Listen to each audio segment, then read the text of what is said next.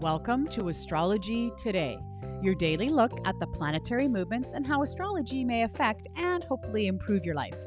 Hi there, I'm Norma Lachance. I'm your host. I'm a life coach, a mathemagician, and an inspired astrologer.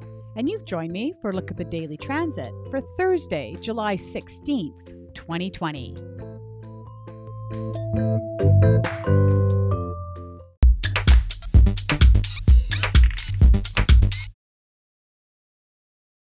Okay, let's get right down to it. First of all, noticing that the moon has moved into Gemini. So all you Geminis out there and probably air signs are feeling a little bit more emotional today. Those feels are going to be right at the surface for you. And, in general, when the moon is in Gemini, we are probably feeling, having thoughts and feelings quite rational, objective, a little bit detached. That's definitely indication when the moon is in an air sign that you've got that objectivity going on.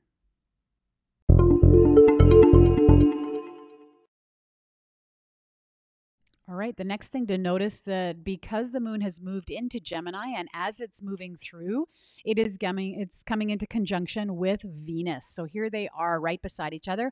Remember a conjunction, two planets within 8 degrees of each other. And so here we see loving emotions coming forward, right? Venus represents love and beauty, appreciation, cooperation, balance. And now those are the emotions that are definitely stepping forward.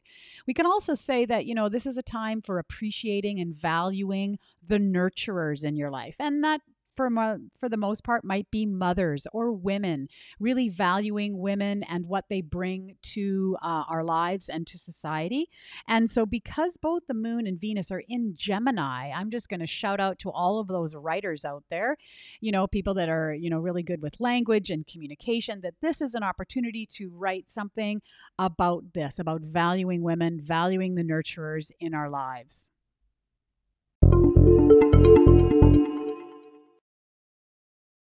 Well, it's not all a lovely bed of roses and loveliness today because we do have a little bit of a challenge on the daily transit. As we've been talking about for the last week and a half or so, the sun is opposite this Capricorn stellium that we've been dealing with here in 2020. And this week we now have Saturn coming into the mix. So we have sun opposite all of them, Saturn, Jupiter, and Pluto.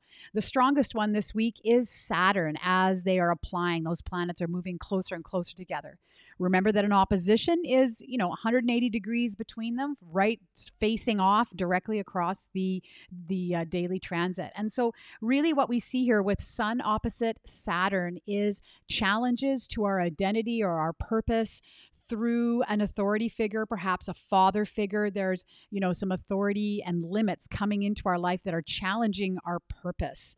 And so this is really an opportunity for us to work within that structure, within those boundaries, to see how we can still express and, move forward towards our purpose, towards our sun and what we're really striving for.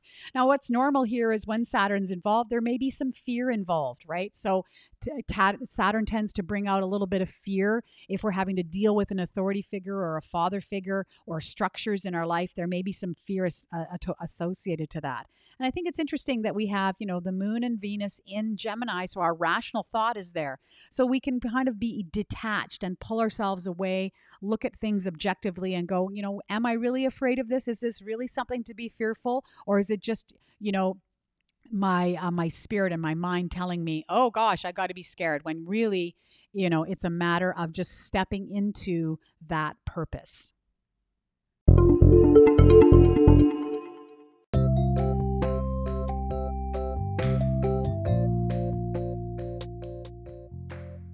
Thanks so much for joining me today. Couple of announcements. If you've stuck right to the end of the podcast, thanks for that.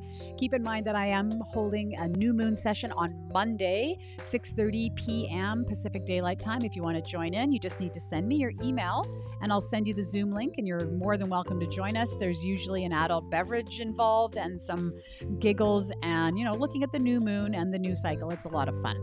Keep in mind that also I'm answering your astrological questions. So you just need to send that to my email. email, astrologydiva, DVA at gmail.com, and I'm happy to research that and certainly get back to you and perhaps share it on the podcast.